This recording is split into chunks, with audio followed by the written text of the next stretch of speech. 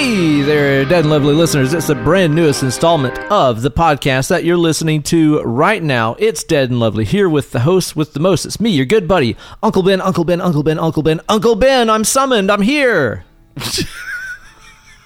Oh, no. Yeah. But you're out for vengeance, I assume. Nah, I'm out to have a good time all the time. Okay, yeah. Well, hey, it's me, Hollywood Steve. You only have to say my name once for me to come. Huh? Say my name, say my name. That's what she said. Oh, man, there's no music sweeter to a man's ears than the sound of his own voice. That's what they say, isn't it? That's what they say. That's what they say, and I'm here to confirm it. That's true, yeah. Confirmed. We are here today to be talking about one, Candyman. Yep. Candyman. That's Stephen Candyman, attorneyman at law. Attorneyman at law. That's his full name. That's not even his profession. Stephen Candyman, attorneyman at law. From 2021. If you want to get straight on to us chuckleheads talking about the movie, there's a timestamp for you in the podcast description. But what are you doing with your goddamn socks and shoes on? Don't you want to kick those things off and hang out with your boys? Don't you want to be somebody? Don't you want to crack open a cold beer and have a good time? Huh. I do. I'm going to do that right now. In fact, it's going to be a cold cider. How about that? I don't want to leave you Thorogooding and drinking alone, so I'm gonna crack one with you here. Let's go ahead and let's crack in unison. Oh, we cracked. Oh, I'm cracking. I cracked cracking. I'm cracking. They say. Ooh. What are you cracking into? I cracked open a Swift cider, which is a Portland cider company. Honey Crisp, which is a dry, slightly tart cider. I really like ciders a whole lot. Mm-hmm. And I got this one because I was trying to theme my drinks to this episode, and everything that had like a B on it was expensive, and I wasn't gonna pay like $30 for a bottle of mead just to drink a little on the show. Well, you know. But this says honey, so there you go. That works, right? Yeah. That checks out. I've got myself I again also themed it. I'm trying to copy your style here. I've got a Three Floyds Gumball head. I forget, it's a little candy adjacent. And this is a wonderful beer. I've had it very many times. It's their American Wheat Pale Ale. It's just kind of a hoppy wheat American Pale Ale. I just kind of said what I just said. You did say what you just said. It performs as advertised is what I'm getting across here. That's kind of true of everything that anyone's ever said, is that they did say what they just said. They did say what they just said, didn't they? Makes you think, doesn't it? Huh. It does. I have a special beer for later that I'm excited about. That does, I think, go very well with the theme. So, I'm excited. This beer is really nice, tasty, light, exactly what I was in the mood for, man. It is a beer-flavored beer, just a kind of a hoppy lager. Really enjoy it. This cider, very drinkable, dry, tart. It's like biting into a nice apple. Ooh, delicious. Damn. Man, I'll tell you, over at Abridged here in Knoxville, Tennessee, they've started doing some ciders over there that are like wine barrel aged ciders. They have like a Merlot cider and a bunch of other ones, and I was really skeptical about these, but dude, I don't know what is going on. They straight up taste like Mott's apple juice. They're incredible. Amazing. Not at all like your typical fucking Angry Orchard, generic ass ciders. I'm really up here in good. cider land. Dude. I've been drinking on some real good ciders for quite a while up here.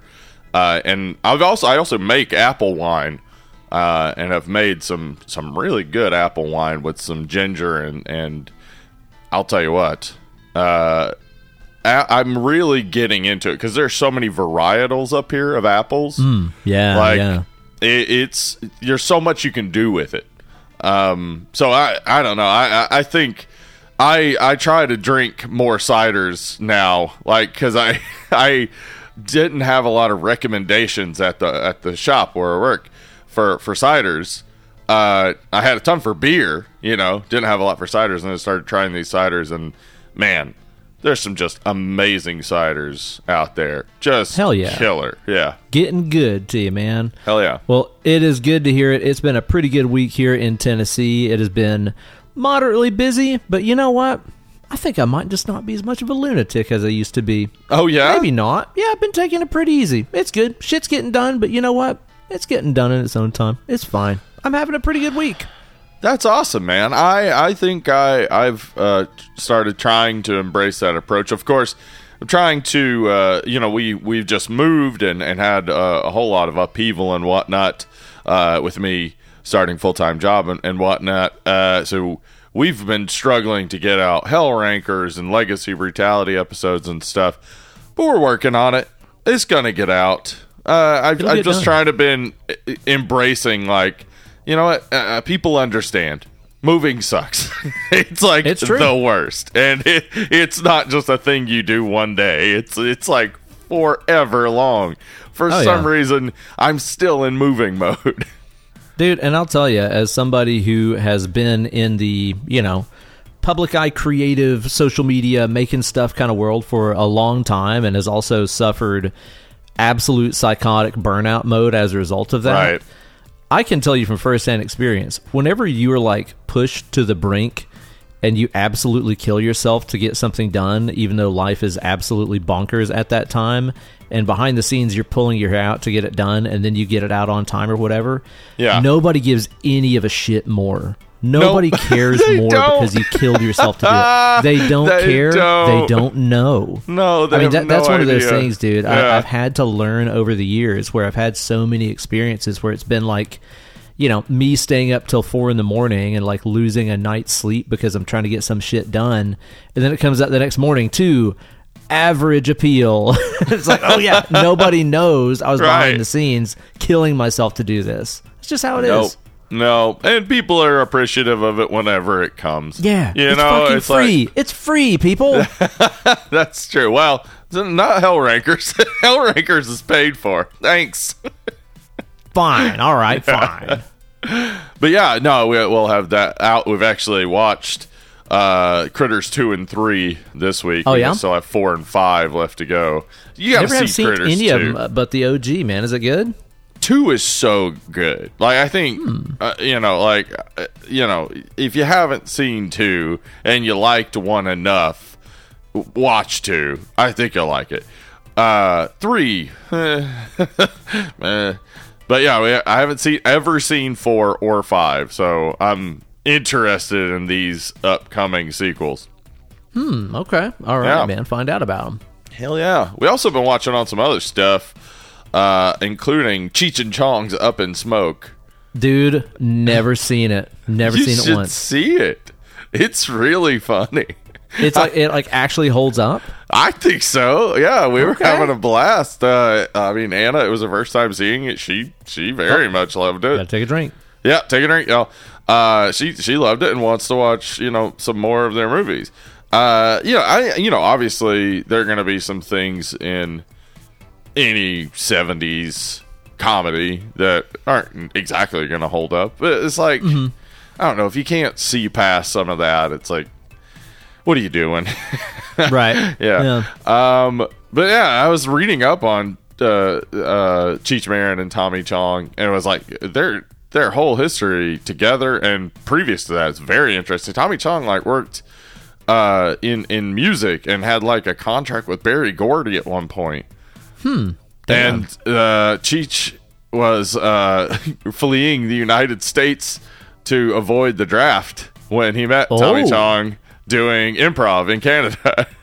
No shit, I didn't know that. Yeah, it's awesome. So rad. And serendipitous. Up in Smoke is just it's got a very punk feel to it. It is like a lot of it is just their bits that they had done on their albums before that. So it is kind of just bit driven a lot, but there's also a punk rock battle of the bands for $5,000 or something. I don't know. Okay, all right, I'm on board. Yeah, it's fun. It's interesting. I say get high and watch it. See what you think. But we also watched Ted because people keep talking about the Ted TV show and saying Didn't know that existed. It's good. Yeah. This is about Ted DiBiase, right? Yeah. The $1 Million Man. Ted DiBiase. I would love a show about Ted DiBiase. Same. Yeah, I'll watch it. Man. Come on. But it's the teddy bear voiced by Seth MacFarlane, who's just doing his Peter Griffin voice for a teddy bear. 100%. Yeah. It has been so long since I saw that. I remember watching it whenever it came out on DVD, and I remember thinking it was pretty funny. Yeah, it's got some good bits, but it didn't hold up heavily for me, though I wasn't like mad at it. It really got kind of boring with the actual story.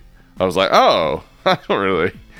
I'm not fully. Do we have to have a story, really? Right? Yeah. Do we have to have a story? I've never seen Ted 2, but we are going to watch it because I do want to give the show a chance if people are enjoying it. I do enjoy some other stuff Seth MacFarlane has done, though. I don't like Family Guy, and that's kind of what the humor of Ted is to me. Is like pretty heavily Family Guy. So I don't know.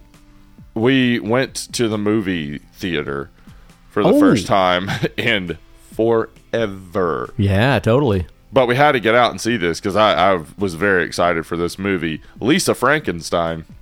All right. Tell me about it, man. I want to know. It's awesome. It's so rad. I love Diablo Cody movies, and this one is just so fun. Seems very influenced by like Tim Burton stuff and like Heathers and things like that, but also standing on its own.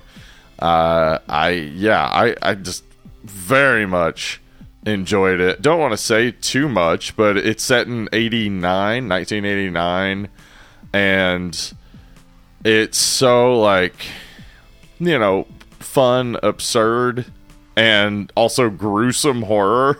Like there's some real gruesome shit in there. But it's really fun. I very much enjoyed it and recommend it. Get out there, go to the theater, watch this movie.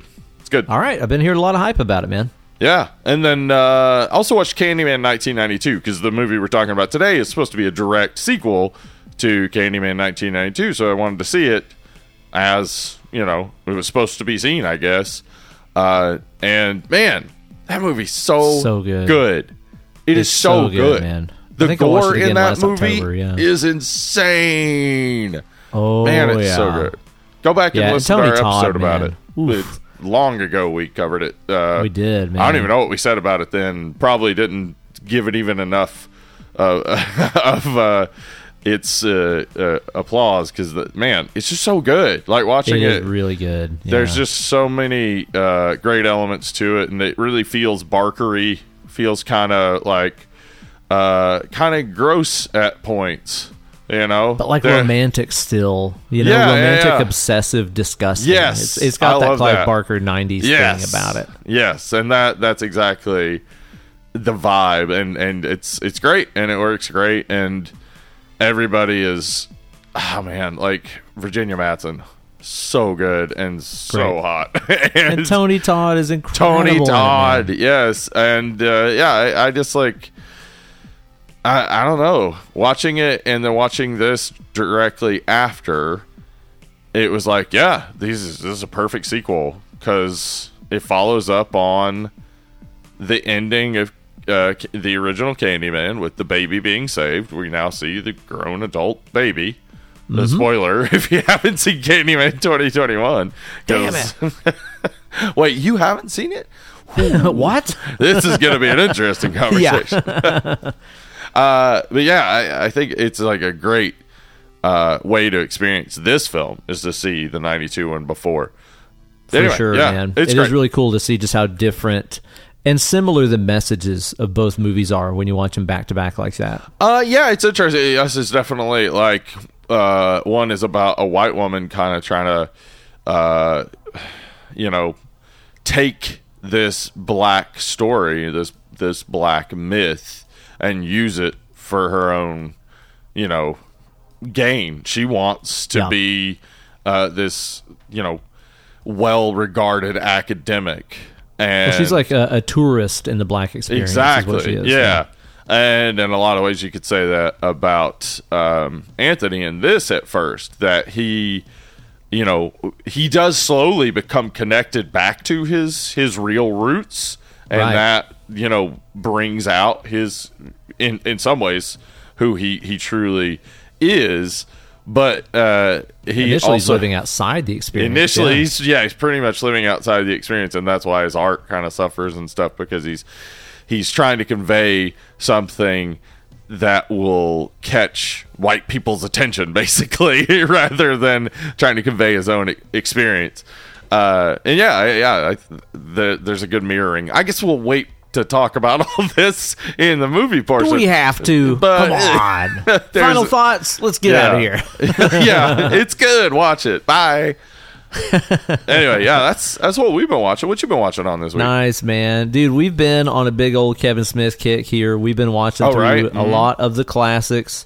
We watched through Chasing Amy the other day. Been a long time since I watched that one, man. You watched it fairly recently, right? Yeah. And obviously, there's a lot to like about it and whatnot. But the one thing that kind of was interesting was just how centered Ben Affleck's character is in this story. Yeah, totally. But now, the more that I've watched it and the more time goes by, I just kind of wonder, is he supposed to be just an asshole the whole time? Because he is, right? He is an asshole the whole time. He's wrong about all of it. Everything. He's just wrong and terrible. Yep.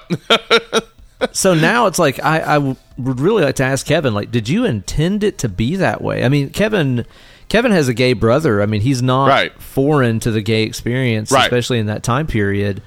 I wouldn't think that he would just write this character being poor Ben Affleck, right? I would think he'd be writing that look at this guy playing all the cards wrong. I would guess just being extremely generous, one could say that her attraction to this asshole is just an expression of how unavoidable the bisexual experience is. That she can't stop herself from liking this asshole, and it seems like her past with men had been with a lot of assholes. Yeah. So she's into women, and she wants these firm, solid relationships with women, but she has this unavoidable attraction to asshole men. Mm-hmm. Yeah, but I think that's being very generous with the reading. Maybe. Yeah. It's still an enjoyable watch. I got some laughs out of it. And there are some really good performances in there. Yeah. We watched Dogma after that, just keeping the train rolling. Yeah. Still great. Yeah. Still a lot of fun. Yeah. I think overall, for Kevin's movies, it's probably, it is a little bit slow, but I think in terms of total package, cast, dialogue, cinematography, effects, everything, it might be his best overall in terms of the total package, start to finish quality kind of thing. But it is a little bit slow at times, but man, it is still really enjoyable. There's a lot to like in that movie for me. Kept it rolling with Jay and Silent Bob Strike Back, which is my personal favorite of the Smith movies. Always just a stupid ass romp. It is just a live action filthy Looney Tunes cartoon. I love that movie. I've seen it more times than I care to admit. It's really fun. Rewatching it recently, it was this is still fun. I think mostly still holds up. It's still it's what was it late 90s or early 2000s that it came out. So there's going to be a few words that you don't like to hear. Oh, yeah. Sure. Other than that, still fun. Still a great time. A fun time romp. Yeah. Dude, Jersey Girl is not as bad as everybody acts like it is. Come on, guys. I think people just shit on it because Kevin Smith dared to make a movie that didn't have Jay and Silent Bob and Snoochie Boochies and all this as the focal point of the movie. It is a pretty sweet movie with some good performances and some light, heartwarming stuff in it. It's not the greatest movie of all time or anything, but man, people shit on it. Kevin had a fucking breakdown over it. It's not that bad. I think what you're forgetting is that it had a bunch of eyes on it that wouldn't normally have been on it because of the J-Lo Ben thing. Yep. Yeah. So there were a ton of eyes on the movie that wouldn't get the movie. I don't remember it very well, but I could see how a lot of people would have a reaction to that movie that wouldn't have a reaction to any other Kevin Smith movie because they probably didn't see it. Yeah, totally. Yeah. I assure you, it's better than you remember. Give it another watch sometime. All right, sure. I got nothing else to do. And then, dude, last weekend, even though we got a lot of stuff to do, we just decided on a whim to cut loose and have a wild time and find out if everything that we had been hearing on the web was real. Okay. So what we did is we got ourselves real good and loaded up on some edibles. Uh-huh. And then we went to the theater to watch Madam Web. Oh, I had to know. You had to, huh? You I had to know. Avoid it. Nope. And it was like, well, it just happens to be that Sunday evening was free-ish. Yeah. And we just felt like blowing off some steam. Uh-huh. Dude, this fucking movie. This fucking movie, man. Uh-huh. It is unbelievably bad. It is just incredibly fucking terrible, dude. Like, okay. Honestly, what spawned it is Mark Bernardine, who does the Fat Man on Batman podcast with Kevin Smith. Okay. He put out an Instagram post about it, and he's like, I'm not joking. It's the worst movie I've ever seen. It's worse than Cats. And I was like, wait, what? Worse and he's usually Cats. a very kind and gentle guy. Like, he doesn't shit on stuff, especially publicly at all. So he said it was worse than Cats. And, okay. In terms of stacking it up against Cats, Cats was a horrendous piece of shit. You watched it, right? No. Oh my God, dude, get fucking baked and watch it. Just experience it, please. Maybe. Please. Yeah. Okay, I'll put it to you this way. I guarantee you won't be bored. Like, Cats is fucking atrocious, but you'll still be glued to your seat being like, what? Why? What are they? Oh, what? What now? Like, you'll be stuck to the screen because you can't believe what you're seeing. Right. But I guarantee you won't be bored. Mm-hmm. Whereas with Madam Web, oh man, dude. Yeah. Okay. I'll tell you this. I will second something that I saw. Do you know Chris Stuckman on YouTube? I don't. He's got like a really big film review channel on there, and I watch his stuff pretty frequently. I'll be honest, it's nothing like mind-blowing deep insights into movies, fucking amazing shit. But I watch his stuff because I see it as kind of a baseline of movie opinions because his channel is so popular. And I know a lot of quote-unquote normal people watch his stuff. So sometimes I'll look at his stuff just to see, what do you think the general public is thinking about this? And I will second what he said, and he put it very, very well. He didn't just take a dump all over the movie and talk about what a big piece of shit it was. He talked about how it was just a huge studio failure and what a disgrace it was to see a studio that gave so little of a fuck about a movie. This isn't really the actor's fault. This isn't really even the director's fault in a lot of cases. It is the fault of a studio not giving a single shit about the properties that they own. Wait, you mean the studio that gave us Morbius? Exactly right. I know, shocking, right? The studio that refuses to give up the rights to the Spider-Verse because they still think they have better stories to tell or something? Well, what the fuck is going on? They are making some really good animated stuff. Dude, at this point, I wonder if they are more in the business of trying to generate memes than they are movies. Oh, this movie is atrocious. Yeah. Dude, it is so bad. And the thing that hurts about it... Okay, there's a lot of things that hurt about it.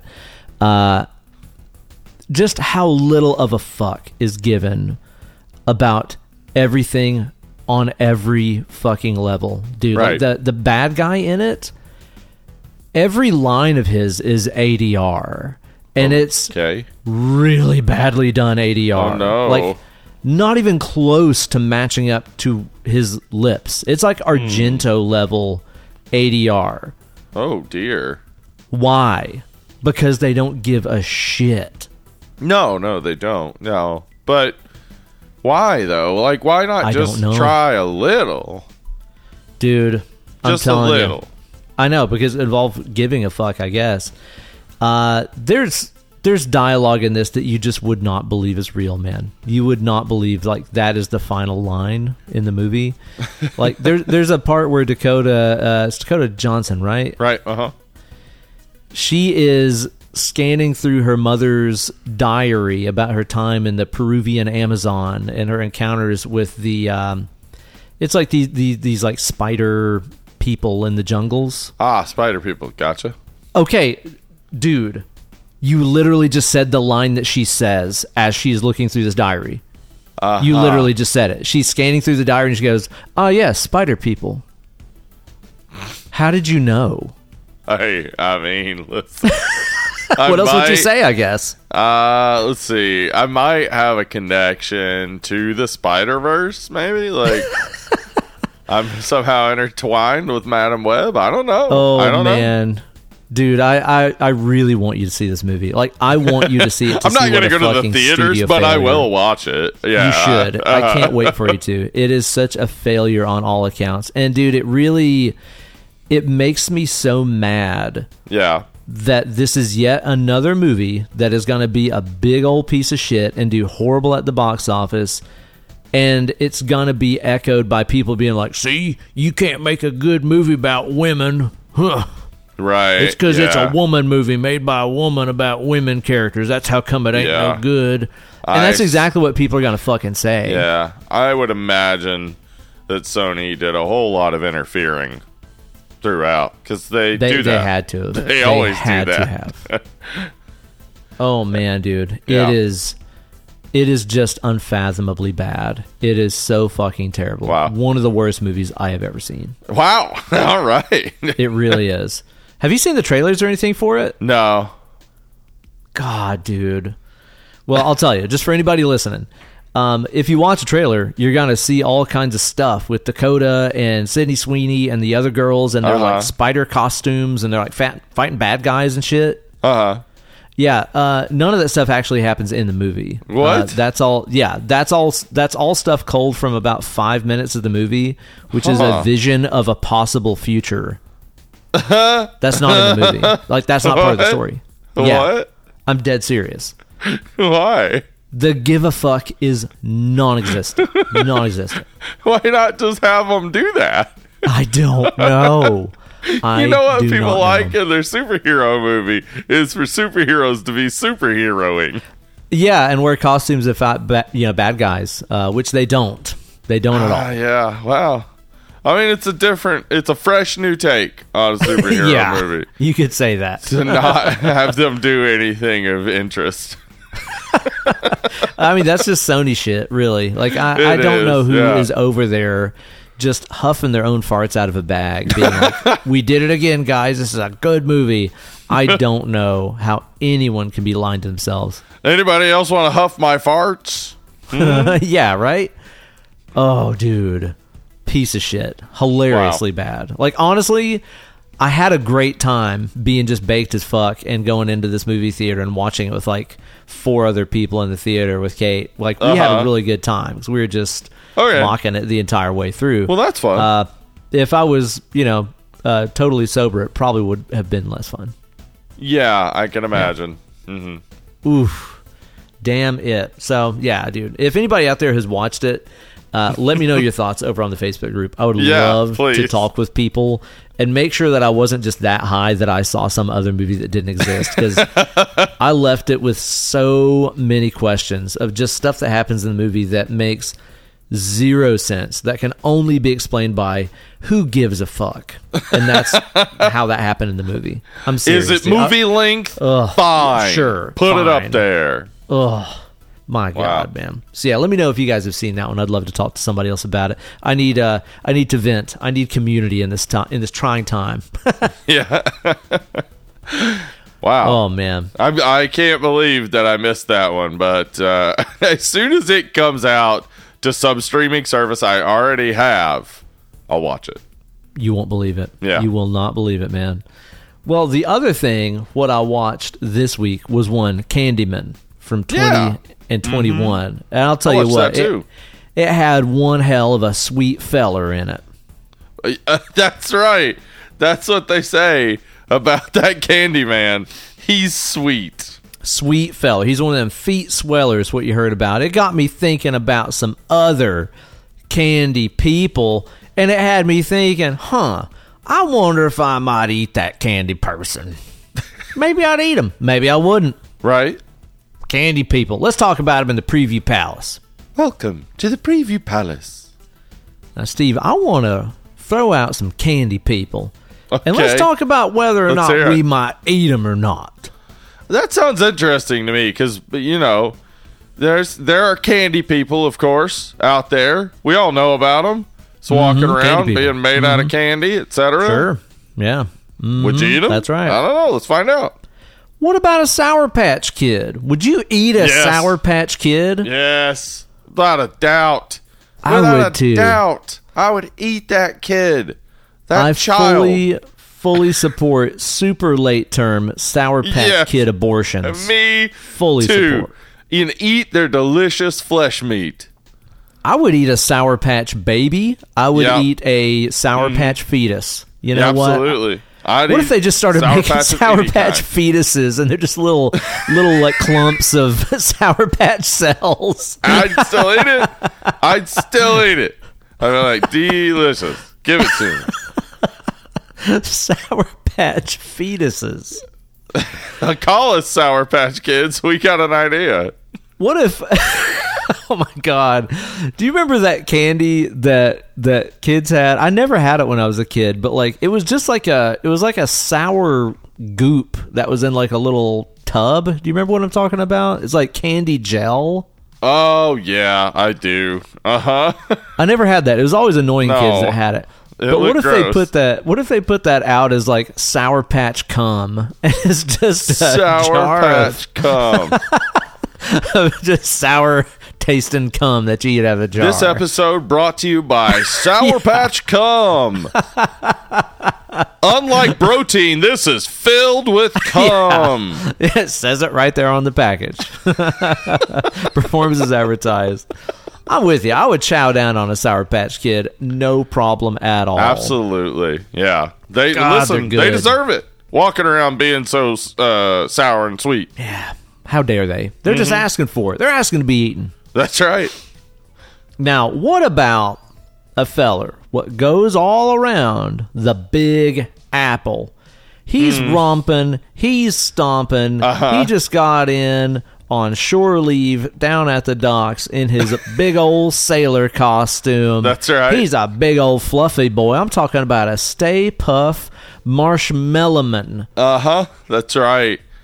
Well, I mean, this one's easy for me because I don't really like marshmallows. Yeah. And the idea that, like, you know, he's been walking around New York City. He's probably got all sorts of gunk on him and shit. Oh, that's fair. Yeah. Get out of here, Stay Puft Marshmallow Man. Now, if I could get to his gooey center for just a little bit. Yes. And maybe, like, you know, make like some sort of s'more situation. Exactly. That's the idea. Might be okay. I like s'mores enough that maybe I'd eat that. Yeah. I'm kind of right there with you. Like a marshmallow on its own really doesn't do anything for me. It's like, oh boy, puffed corn syrup. No thanks. Not for Covered in cornstarch. No way. Nah. But not for me. I was thinking about the s'more angle, and if I could maybe just get a big swipe on that big fluffy taint of his, it might be clean. It might be clean. He's walking, which makes me think: does he sweat? And if he does, is it tasty? Like, so would the taint meat be the best? Maybe. It could be, and I'm thinking all the friction of those thunderous thighs is probably keeping it pretty warm, pretty clean. Oh yeah. Yeah. If I could just swipe a gram on there. A taint meat. A gram of taint meat. That's right. And, fling it on a cracker and some chocolate, roast it up on maybe a fire from some of the destruction he's caused around the city. I might eat Stay Puft Marshmallow Man's taint. I might. Listen, I'm with you. Hey, man, let me get a gram of taint meat. All right? How about it? Just a gram of taint meat. Just a gram. Just a gram. It's not that much. He's huge. Yeah, he's not even going to notice. Yeah. All right. Now let's talk about a Candyman. What do you know about one Bill Wonka? Ah, yes, William Wonka. William, son of a dentist. Bill Wonka. Old Bill Child Wonka. killer. Child killer Bill Wonka, yeah, they call him. I don't know how sweet he is. He's not very. I can't imagine. So, I mean, I guess eating him, though, would like end his reign of terror. So you got to feel a little bit heroic there. That's the only plus I can really think about. Like, if I did eat him, he couldn't kill more children. But now that I'm thinking about it, the children that he killed, they're pretty bad anyway. Yeah, well, are they? One of them chewed gum. Ew. Yeah. Another one liked to watch TV. Exactly. Like, what? I'm with him. You know, listen, frankly, I'm with him. His list of fucking absolute hates is just I don't know, man. Like, he is a man of absolutes. You are correct there. Yeah, he might need to be eaten for the good of the children. Yeah, absolutely. So, yeah, for the good of the children, I'm gonna eat Willy Wonka. But like, you know, he's not candy, so I'm gonna have to like barbecue him or something. You know, sure, maybe pig roast style, bury him underground. Yeah. But ultimately, it's not about us. It's about it's a joyless experience. No matter how delicious he may taste. That's fair. Yeah. Are you gonna chow down on a fruit striped zebra? What do you think? I think it's unethical to eat zebra meat, isn't it? Why? Well, I don't think they're endangered or anything. I think eating the zebra is just fine, honestly. You can quote that. Somebody makes that a soundbite. I think eating zebras just fine. It is. Now, Steve. Okay, so here's the thing, though. Fruit striped zebra meat, it's got like, what, half a second worth of flavor to it? Dude, you're getting like 2 bites out of a zebra steak, and then you're like, now it's flavorless. It's nothing now. It's not worth it. Like, it's really not. Yeah. No, and I just, you know, what do I, at the end of the day, I get to tell people I ate a zebra? Like, you know, you're right that it sounds unethical. I don't know, you know what it is about it. It just sounds wrong. So, I don't know. I don't want to do it. I don't know, man. Can you believe when they recently discontinued fruit striped gum, people had the nerve to act like they were upset? Like, that is what a bitch nostalgia is. People were upset that they discontinued the worst gum after it has been the worst gum for my entire life and beyond. Yeah, they were only very briefly upset, though. So, it worked That's true. Yeah, that's true. It was like 5 seconds, and they're like, What was I talking about? And they move on. Yeah. Man, I'll tell you a real fucking glitch in the fucking coding of the Matrix. What's that? We got all these gums where they figured out how to make like Orbit gum or 5 gum. Like, they never lose their flavor ever. Okay. It's like you can have peppermint flavor, cinnamon flavor, whatever, all day. They never lose it. I don't know how.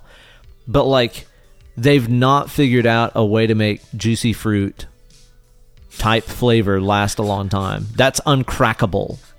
Well, I mean, there's got to be interest, you know? There's got to be like a scientist out there like, oh, my favorite chewing gum is juicy fruit. It just doesn't last long enough. Hey, I'm here saying this is a problem right now. I am the voice, okay? I am the writing on the wall. Someone like you has not gone into science. That's the problem, right? Yeah. You might be right. So we need representation in science. People who like juicy fruit. Yeah, I need my voice to be heard. Now, here's a deep cut for you. You ready for this? Let's hear it. See if you can finish the lyric. If you're a child of the 80s or 90s, sing along in your vehicle. Okay. Gummy bears bouncing here and there and everywhere. Oh, I knew you'd know it. I knew you'd know it. Mm-hmm. Gummy bears, dude. Yeah. I don't remember at all any episodes of the show, but I do remember the theme song. I liked that show, but I can also say I don't remember a single episode of it. Nothing. Not at all, man. But a gummy bear? They ate gummy berries, and when they ate them, they could bounce. Man, they would just let anybody on drugs make up a kid's show back in the day. What if there were bears that bounced? Because they're gummy bears. Awesome. That is Stoner Thoughts 101, right? Yeah. Gummy bears could jump. Oh. Let's make a show. Sounds great. He's got a point. Yeah. You got to chow down on a gummy bear? Yeah, I mean, there are better gummy bears out there. There are some real I'm uninterested gummy bears out there. But if we're talking about a Haribo, yeah, I'm gonna eat that. I'm gonna eat that gummy bear. Give me that. That's what I'd say. A Haribo gummy bear is a good thing, as well as some of these like gourmet ass ones that you find at like a Trader Joe and stuff. Sure, yeah, they got good flavor to them, and they're not like they're not like breaking your jaw trying to eat them. I need them to be kind of softer, but not too soft. So good. Now here's my problem with a gummy bear. If I was going to chow down on a gummy bear, depending on the season, I might pass, because here's the thing. Okay. Whenever bears go into a hibernation, they emerge out of that cave just chock full of parasites. They are full of parasites. That's why they say don't eat bear meat, even if you're out there starving in the woods or some shit, because they are oftentimes chock full of parasites. So those gummy bears, they might just be loaded with things that are just gonna live on inside of me after I consume the flesh. You know what it is? They just don't really talk about is that bears, they're all scat freaks. All of them. They love. They eat shit. They roll around in it. They jerk off with it. That's just bears, It's not cuddly. It's not cuddly at all. And gummy bears do that too. All gummy bears. Every gummy bear you've ever eaten, it's probably eating shit. Man, Sorry. it'd be so rad if somebody out there, if a chubby male gay couple started a weed edible company called Gummy Bears. God damn, that'd be good. Oh, okay. Listen. Good. Okay, call us, because we own that idea. We just own said that it. idea now. Yeah. Trademark. So if you're a chubby gay couple that wants to start selling gummy edibles, 50% 10% at least. 50%. Oh yeah. 50%. What? You gotta drop it. You gotta start high. Edit that out. 50%. Goes to Dead and Lovely for coming up with gummy bears. We'll probably settle on 10% eventually, but we'll start at 50. Yeah. Well, because they're gonna be huge. I mean, yeah. Listen, listen. I don't know why they're gonna be huge, but yeah, they're gonna be like 7'3", 400-pound dudes. So already huge. Yeah, we're not gonna want to fuck around. We're gonna be like, yeah, we'll take 10, sure. Well, let's pivot off of fucking around here. Let me ask you this, Steve. You gonna eat the green M&M? Before she got woked. Oh man! Before woke came along, took her away from our her. sexy green M&M. I would have eaten her when I wanted to fuck her. What? Oh man! Like, I feel like that's something Ted Bundy said one time, right? Now I feel really bad about this. Yeah. But yeah, I'm gonna eat the green M&M. I love M&Ms. Like, yeah, absolutely. What is the green M&M now? I know it's no longer, I think she's sexy. still lady, but she's just less hot now. Just less hot? Well, I mean, think so. If she's got a good personality, like, I'm down. So yeah. But again, we're talking about eating, which is a different story. That's true. To sex. Right. Yeah. Yeah. Yeah, green M&M gets a vote for sure. For sure. Yeah, absolutely gonna eat the green M&M. Peppermint patty. The child from Charlie Brown? Now, earlier I said I would eat a child, but I don't know that this particular child is edible. Is she made of peppermint, really? I don't know. I doubt even so, it's like just straight peppermint. Like, I'm not that interested. That's fair. Yeah. So, no, I don't think so. So our vote is would not eat a child if peppermint flavored. Right? Yeah. Well, yeah, 100%. If it's a sweet sour child, yeah, I'm gonna eat that baby. Sure. But the peppermint one, whatever. I'll just go brush my teeth and get it out of my system. Yeah, I don't really. Now, if it's a chocolate-covered peppermint baby, somehow. Oh, that might be different. Yeah, but if it's chocolate-covered peppermint patty, she's like, I just fell in this chocolate puddle. Yeah, oh, no. There you go.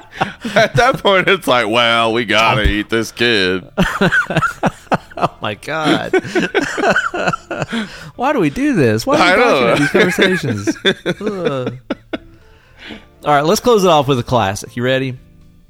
Okay, let's hear it. You gonna fucking chaw the gumdrop buttons off of a gingerbread man? Oh, God, no, no, gumdrop buttons. He can keep those. I would eat the rest of him, but I'd take off the gumdrop buttons. Yeah, that's so gross, dude. Yeah. Like, I think that the super decorated, iced up gingerbread creations of yesteryear, I'm not a fan of that. It reeked of a time when sugar was such a scarcity that consuming it in any form, however illogical it might be, it was just such a novelty that kids would lose their minds for it because it's just fucking sugar and they don't really give a shit. But like, man, if I'm having a gingerbread scenario, I want it to be that damn seasonal Christmas Pepperidge Farm Ginger Men rig. Okay. God damn, those are so good. You ever had those? Yeah, absolutely. I mean, damn, I like crunchy. just a nice traditional gingerbread man with some like icing design on it. You know, like added anything. I just want icing on gingerbread. I don't want it. Nothing. No, like cinnamon drops or whatever the hell you're putting on there. I don't want it. That stuff, dude. One of the most abominable creations to me is anytime they combine chocolate with gingerbread. Like, go to fucking hell. I mean, ginger and chocolate can go together. Gingerbread and chocolate? No, I'm not. Hard pass. I'm not into that. Yeah. That's a big no. Now, let me ask you this. If he's a big, soft, puffy, chewy gingerbread man, oh, are you still going after him? Oh, yeah. I'm into that, too. Yeah, I think, there's room in my heart for both. I love ginger. And I love that like spice that's in a gingerbread man. Yeah. I really love a ginger cookie.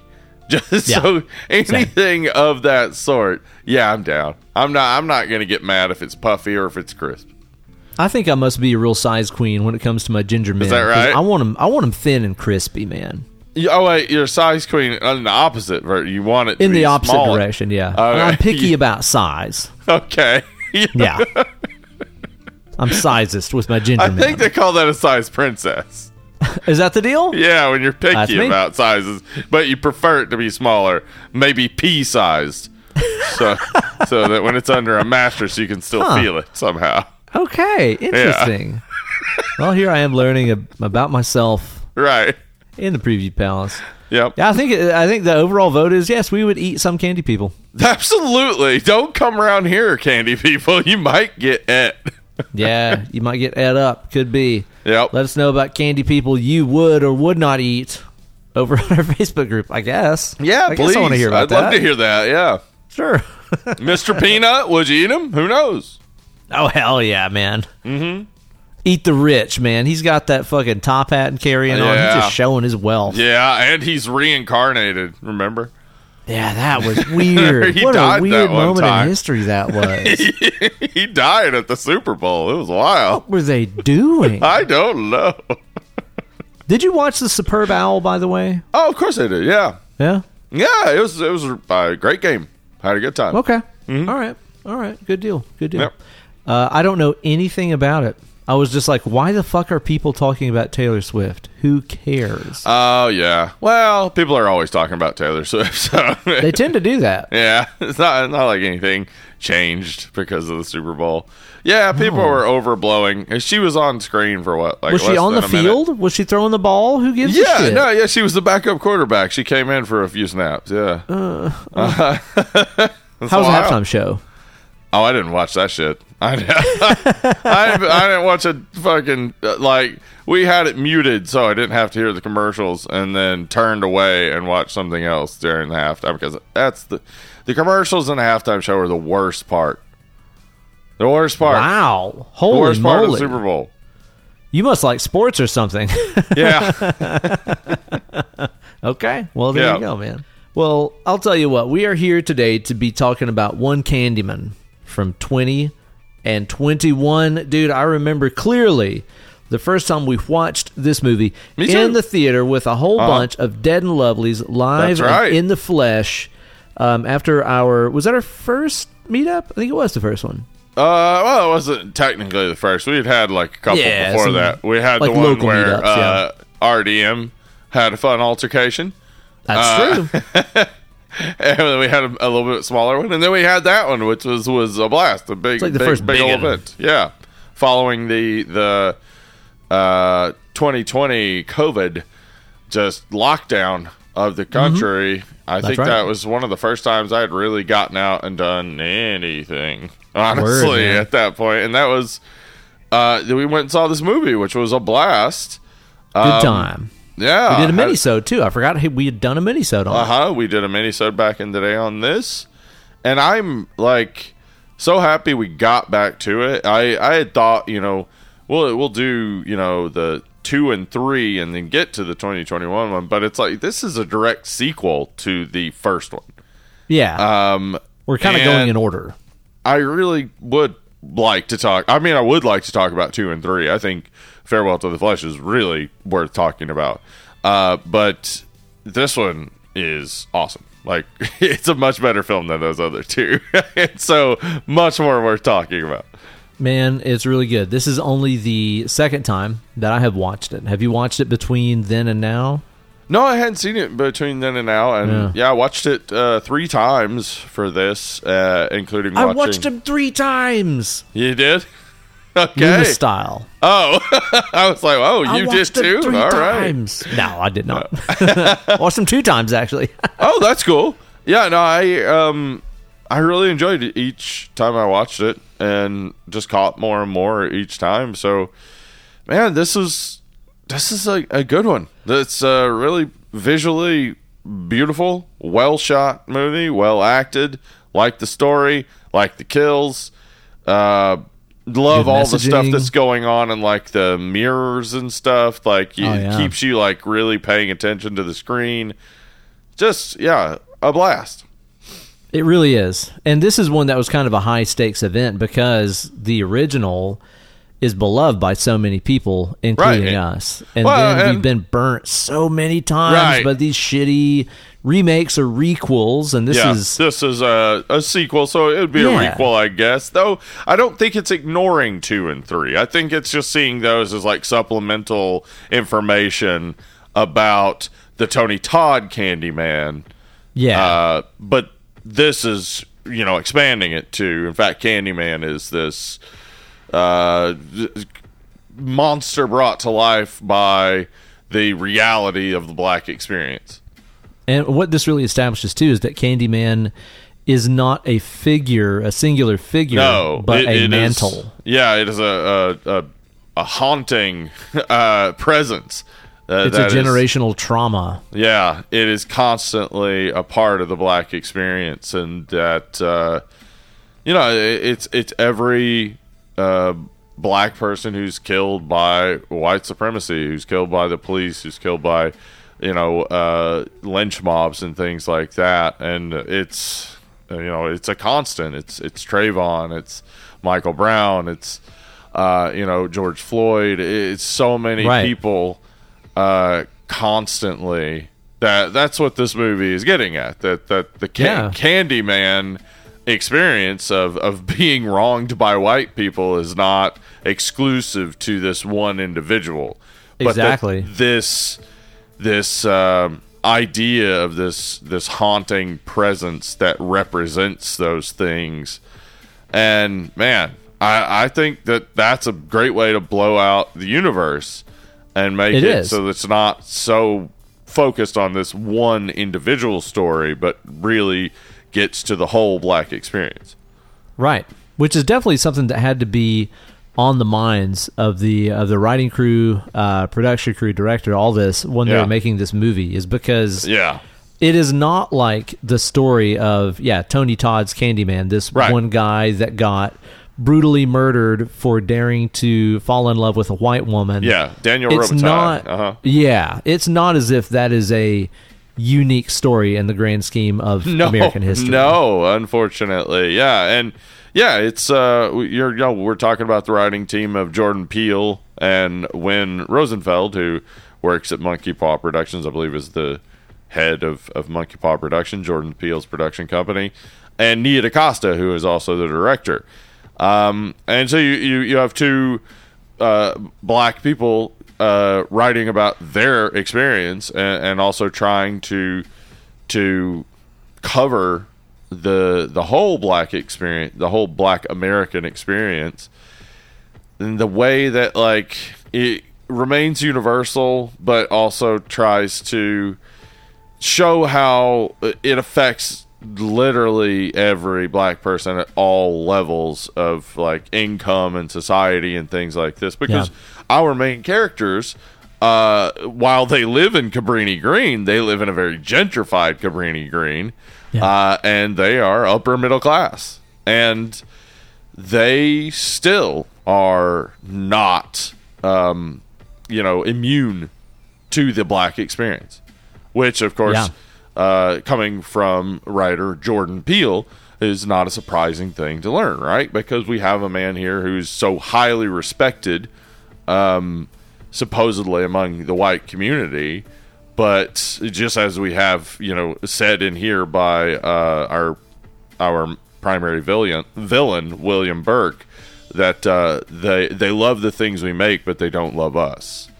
I really love that line. Right. That's a really, really powerful line. Right. So, like, I think, what we're getting here is that, like, we have an artist. Our primary story is we have an artist who's trying to convey the black experience, but he also is not connected to his own experience. And through trying to like uncover more about Candyman, he uncovers more about himself, which actually makes him a much better artist. Unfortunately, also makes him wildly emotional and abusive, and then is killing him. So like it's an interesting thing where it's like when an artist digs down to the depths, to their core, to the darkness within them, they may create some really great art, but also like at what cost? Like how much does it end up hurting in the long run? That's something that I really like about the way this mirrors and contradicts the original movie in a lot of ways. Where we do have Virginia Madsen, like you said earlier, where she is this upper class white woman that is going through Cabrini Green, right, as if she is a tourist, right, trying to learn about the black experience. And she's so hyper focused, and this movie kind of opens up how hyper focused she was, that like she's only interested in Daniel Robitaille's story. She's not hearing about all the other stories of the other Candymen. I guess one of the main stories we see in this is Sherman Fields in the 70s. Something that, of course, she wouldn't really hear about because her first kind of, I guess, lore keeper is young, right? So they might not know about the Sherman Fields Candyman, but they know about Candyman as an idea. And she gets so hyper-focused on the Daniel Robitaille Candyman. But she's not trying to get the full experience. She's really more trying to get a story. She wants a story so that she can get some recognition in the academic community for her work, not for the people the people in Cabrini Green and the black experience in Cabrini Green. They're just a product, They're just a subject for her story, really. Right, and Anthony does the same at first. Like, he's like going around taking photos. Like he is also kind of just touring this area, like as if it was a field trip or something. Right, and he's taking this community story and making it his own, and kind of like like when he starts to paint this story of Sherman Fields being beaten to death by the police, he's not. It's not with a heavy heart. He's not seeing it as like this dark experience. He's got a smile on his face because he has something to paint about. It's not about like fully understanding the material. It's about being able to say, well, this is the black experience and I'm black. You know, like he's not connecting to his own personal experience through his art, but he accidentally is. And that's like, I love that turn where he starts on this very shallow kind of voyeuristic level. Yeah, voyeuristic, where he is trying to get the thing that basically that these, you know, upper middle class white people are going to buy as his experience. Yeah, he's trying to make a product out of it. Yeah. And then being driven to have to like dive further into it leads him to actually discover that he is connected to it, and in fact it is his story, and then he becomes Candyman. Right. Yeah, because he is connected to that generational trauma that so many people share. Because he is the baby from Candyman 1992. He is That's a the cool baby connection that was saved from the fire by Helen. And and that he has that connection to Candyman already. And Candyman wants him. He wants to take him. And we're shown here that like Candyman is trying to keep his story alive, and also that William Burke is trying to keep Candyman's story alive by doing this, by bringing black men in to this and like convincing them of this story and convincing them to allow this to happen. And it's interesting because like Anthony throughout is obviously searching for a sense of identity, and he'll seemingly take that wherever it comes, and he finds it in Candyman, which is so unfortunate because like he has talent and he could make something of this. Yeah, I mean, we see the portraits he's doing there that he's like so afraid of Brianna seeing. Yeah, that dude. Stuff is really good. It's brutal. I really wish I would have looked up who did the art because it's legit incredible. I know there were two artists that were responsible for his art, but like because they wanted to kind of show his progression.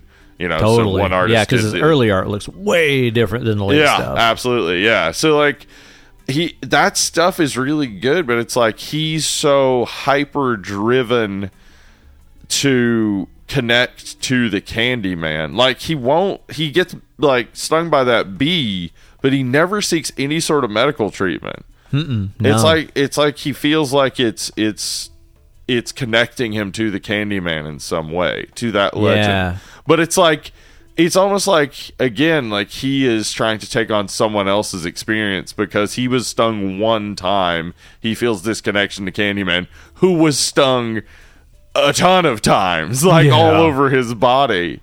Yeah. And he still doesn't get it. He still doesn't realize it. It's not until he learns that he was the baby in the fire and stuff, and he does have this full-on connection to this absolute traumatic experience, that he really is able to kind of open up. But the thing he opens up to is being Candyman. Yeah, man. It's cool too to see how similarly, you know, Helen in the original also became obsessed with the Candyman lore to the point where at the end she becomes a candy person of sorts as well. Like their stories kind of mirror each other in a lot of ways. Absolutely. There's tons of fucking mirrors in this movie too. It's kind of telling you on Front Street. And man, like kind of going deeper into those reversals that I'm talking about, those kind of opposites that are still sort of similar. One thing that I really loved about this movie is during those opening credits, when you get that camera that's looking up at those high-rise skyscrapers that are descending into that mist, into that fog.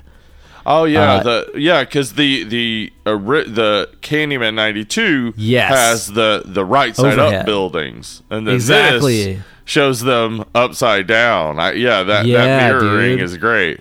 It's so cool. Yeah, it's like the original has you with that top-down God's eye view, and this is street-level view floating along the streets, showing you the same city. I love that difference. It's such a cool way to set the movie up. Well, it's upside down. Exactly. Yes. Yeah. But yes, from the street level. Yeah. You're right. Like it's mirrored in two ways is what I'm saying. Like it's all even the intro titles are mirrored. That's a cool touch too. I love that. Yeah. It's all very interesting, like the use of mirrors and the use of mirroring and the story of like the way that like I guess they're trying to show that like in some ways like all these Candyman events are mirrors of each other, you know, like they're all the same in some ways. Like no matter what the slight differences in the story are, they're so reflective of each other. It's all a white supremacist institutional constant occurrence. And so you get that scene with him in the elevator and he's just surrounded by these, shiny mirror walls, and it's just this like infinite mirroring throughout. Love that scene. Yeah, it's great, and I think that's kind of like the point of like what they're getting at with Candyman as an idea of just like, and in another way they show it as like a hive mind, because they show there's like various candy people that we've had throughout history. You have like, they show us Helen, they show us like the like 10-year-old kid who I guess is supposed to be reflective of Emmett Till in some ways, and others. But like all of those represent this kind of like hive mind, and Daniel Robitaille is the original, and he's at the center. He is the controlling, the father of the Candyman. Yeah, he controls the hive, and I think like that infinite mirroring in that scene kind of shows just like this idea of like this hive mind of like they're all connected. It's infinite. They all are the same though. Like they're all so imitative of one another. Their stories are all so similar, and I just love it. I think the visuals throughout this, that Nia DaCosta just shot such an interesting, beautiful picture. Dude, absolutely so. This movie looks fucking incredible, and I think it's so great. Well, it's great that they did it, but at the same time, they definitely could have done it earlier. But I was going to say, it's so great that they finally let a black team take control of the Candyman franchise. This is the first time a black director has done a Candyman movie. Right. What? Yeah. What? Well, yeah. I mean, it's just indicative of how the landscape of Hollywood is fortunately changing. It's true, and there are echoes of that change even in this movie. You know, I mean, the last time that we saw Cabrini Green was, brutal, really rough, really scary, and this time the movie opens up with this mixed race gay couple, walking in the streets together, nothing to fear. No big deal. Because like it shows us there's some change. That's good. Sure, that's the good side of gentrification. Oh yeah. Though I mean, it's also it's supposed to be indicative in some ways, and also like there are showing like, I mean, we're not supposed to see Tiana Paris as bad. Tiana Paris is she has worked her way to where she is, right? Yeah. But also, they have moved into this gentrified apartment building. Like, they're called out for that. And it's kind of like, it just zooms over. But it's also like, they're talking about gentrification and the evils of it, but also benefiting from it. Well, let's be honest here. I mean, any of us that are non-natives living in America, if we have a home here, if we have somewhere to live here, we are here because of someone else's loss. Like, we are all sitting on top of tragedy. This is America, dude. Like, if you're not a native, you are not from here. Yeah, it's absolutely really showing it's inherent to the American experience. Systemic issue. Yeah, it's a systemic issue overall, and that it's what I guess what I would say about that conversation that's very interesting is that people will talk about gentrification and the evils of it while also benefiting from it, and not really see like that everyone's in the same boat. It's the system that's the issue. Like, individuals can't fix the system, but also it sucks that the system continually does this, and it's constantly pushing people out and moving people and destroying communities. But yeah, I mean, you're right. It does open with this gay couple who's safely walking in the city, which is just also, change in city culture over time. Totally. Yeah. It's a good change. That is a very positive change. Sure. Yeah. And I think, I think though that what we do see is that the change is not beneficial to the community that was there before.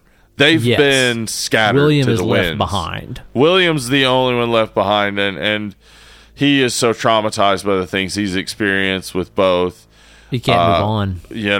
Hearing the death of Sherman, and also seeing his sister or babysitter who had been killed by Candyman.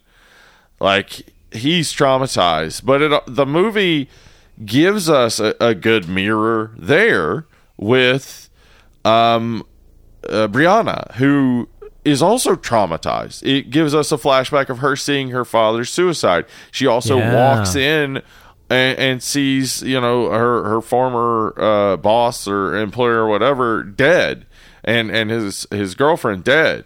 Like, she is traumatized, but she doesn't allow that trauma to turn her into him.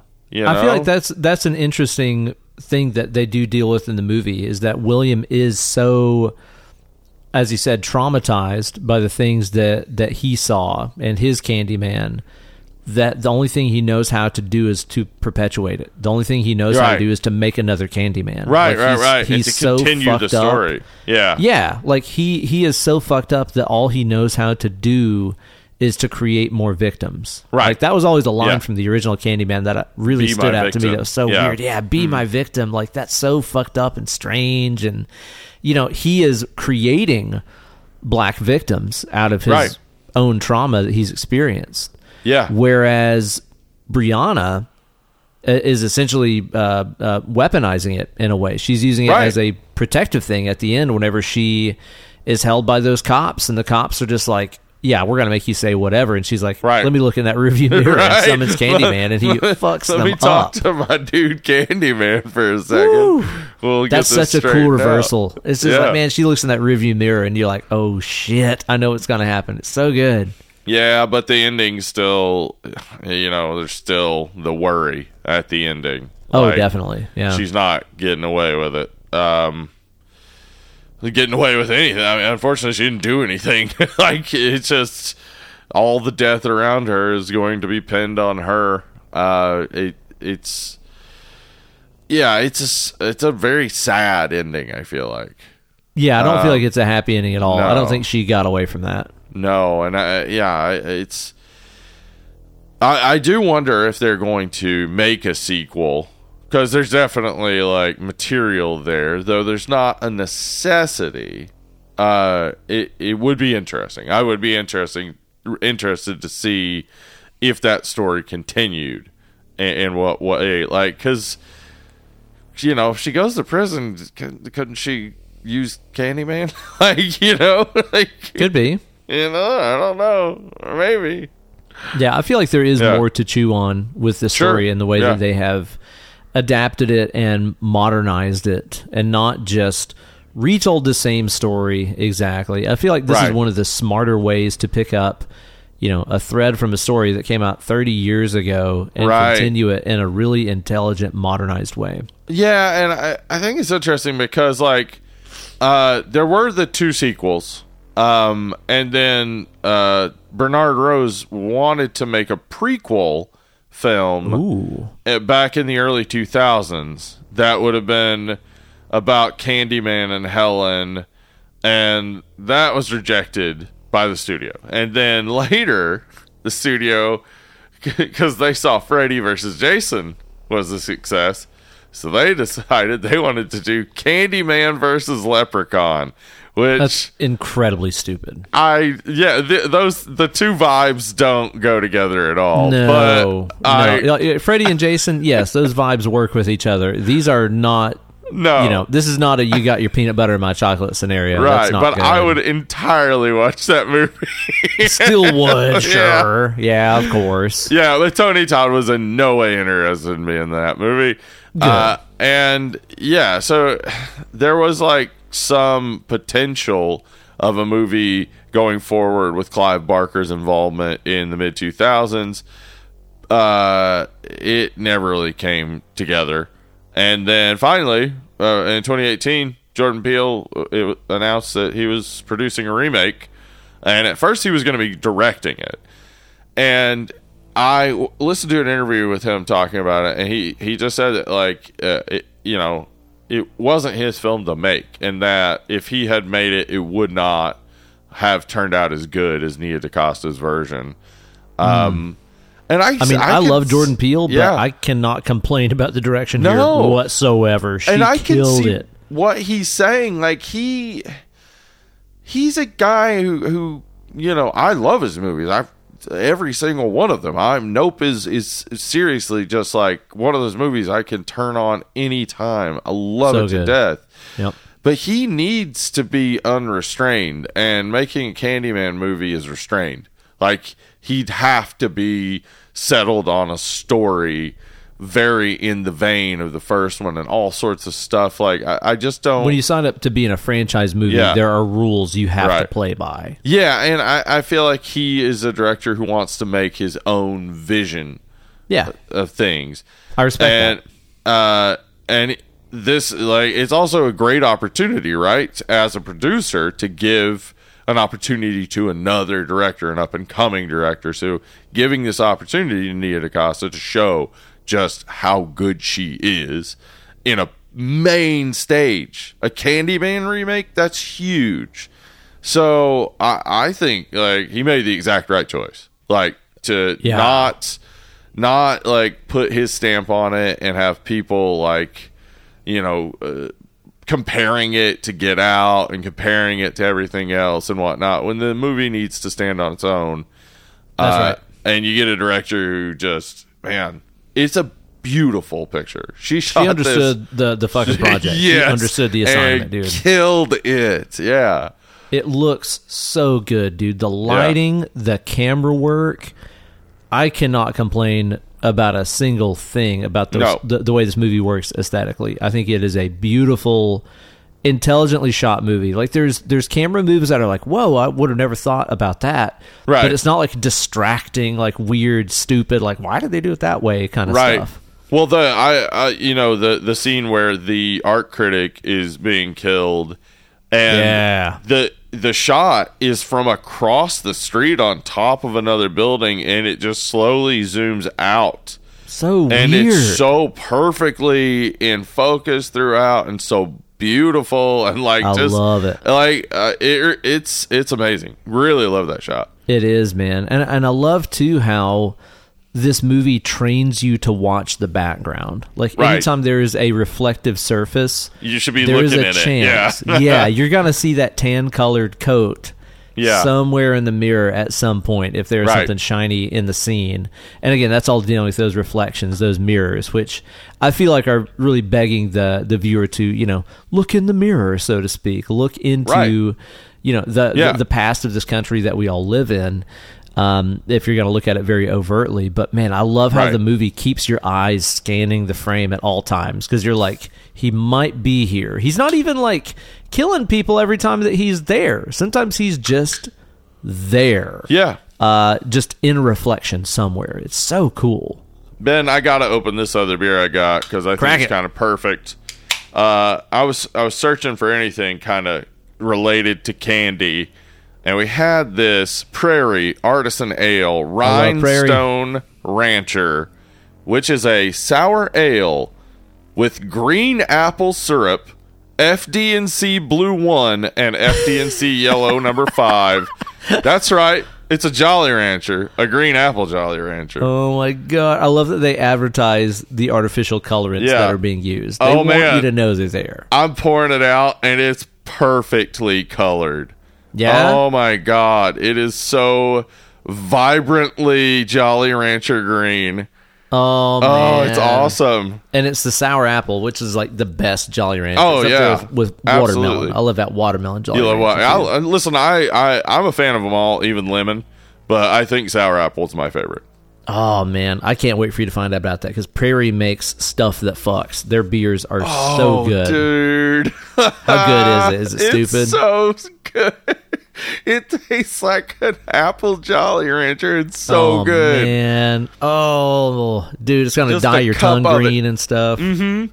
It's actually light too, though. Like the flavor is very strong, but the beer is light. How sweet is it though? You know, it's not overly sweet. It really isn't. There's a sweetness to it because of the syrup, but I think it's counterbalanced by the sour, and it just kind of works out a little bit. Yeah, it's not too sweet at all. What's that ABV looking like? I believe it's 4 point something. Oh, so it's a light 4.8. Yeah, so it's light, not too heavy. But yeah, man, this tastes exactly like a green apple Jolly Rancher. Oh, I want to have that. I bet that's amazing. I got to see if I can find that anywhere. Absolutely, look for it. Wow. Well, that's perfect, man. That's some sweets for the sweet, huh? Yeah. That's right. I was looking for anything candy related because I wasn't going to buy a bottle of mead. Well, yeah. Yeah. Dude, what do you think about the visual effects in this? We were talking about the aesthetic of the movie.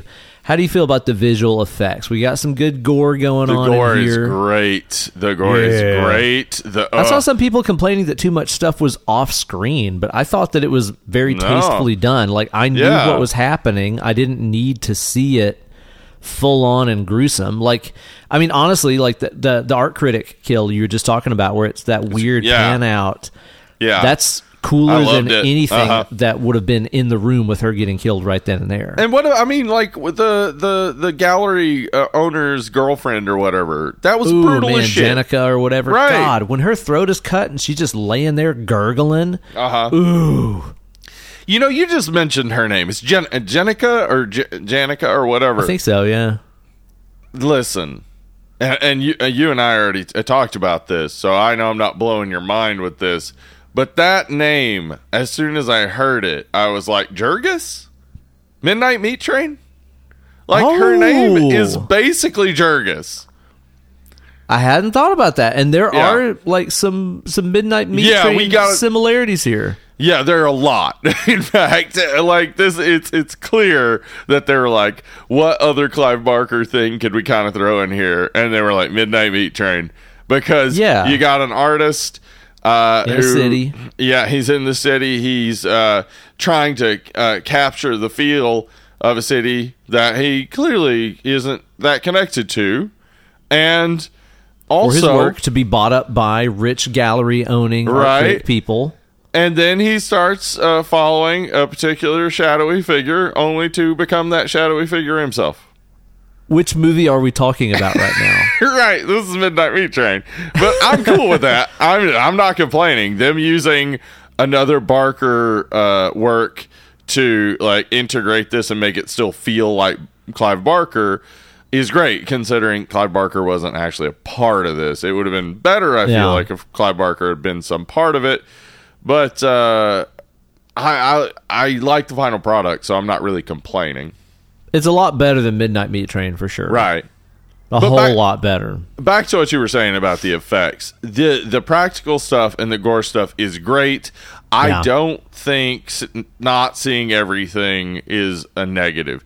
I think when you've had so many movies where you see absolutely everything, learning to make it interesting and show it in an interesting, different way is gonna make it fun. And like, you don't just want to see the same thing over and over. Now, I know some horror fans do, but luckily you have all the movies that came out in the 80s. Like, you can just rewatch them. Or, I mean, if you've watched them all, I don't even know if that's possible. We constantly discover new slashers and things. It's like, wait, what's this? Yeah. But there is some, like, on-screen gore stuff that is pretty nasty, man. Whenever he gets bit by that bee and it just starts spreading and infecting and his skin I rotting. Wanted to die. I wanted to die. The fucking fingernail effect. coming off. Oh, yeah, and the honeycomb-looking shit. Yuck. Oh, God. It's so nasty. It is like some, necrotizing fasciitis-looking shit. It's so gross. Yeah, it's the body horror element is great. Like, I very much enjoy that because the first one has that. Like when Helen gets like burnt up and she's that's right, burn as shit and like saving the baby, like whatnot. Like I think like that transition of skin to just honeycomb like rotting flesh was. Man, it was grossing me out so much. It's so good. Sawing that hand off, too, is nasty as hell. Yeah. Ugh. Oh, that's awesome. God. Yeah, dude. And, too, you get those incredible shadow puppet sequences. Yeah. That I love so much. What a cool way to tell the story and give the backstory of this rather than just doing typical flashbacks. Like, doing these little shadow puppet stories really builds up the fact that this is lore. Yeah. Yeah.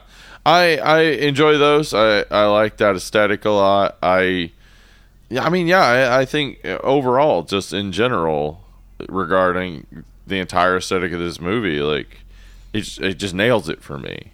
Yeah. Like it feels like so many movies now will be just dark, hard to see.